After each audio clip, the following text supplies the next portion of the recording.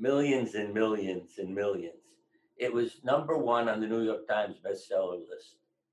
Um, and, you For know, years, right? or that was years ago. But it was on #1 for like #1. Oh, I don't know for how long, but I can remember that morning when I opened the newspaper and oh my, look.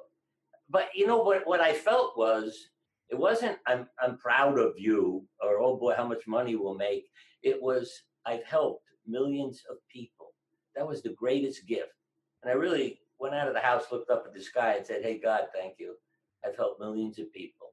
And it's still in print, over like 35 years or so later, people are still getting it. It's in every language. Um, and as I say, that has made my life very meaningful. Now, did I get into trouble? Sure, with doctors. You're blaming your patients. What do you mean? You ask them what's going on in their life. No, that's to get them to understand why they may be sick at this time. It's not blaming them. Like Monday morning, we have more heart attacks, strokes, suicides, and illnesses.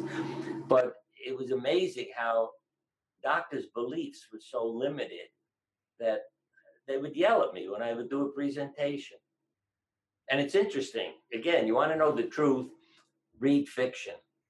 Now you'd say, what are you talking about? Because those who write poems, novels, movies, write songs, they're watching the world. And what they're writing about is the truth because it's what they see. So there's a poem by W.H. Auden, Miss G. There's a line in it where the doctor comes home from the office, says to his wife that he had just examined this lonely lady and she has cancer. And he said, cancer's a funny thing. Childless women get it, and men when they retire. It's as if there had to be an outlet for their foiled creative fire. The doctor in the audience yelled at me, just because it rhymes doesn't make it true.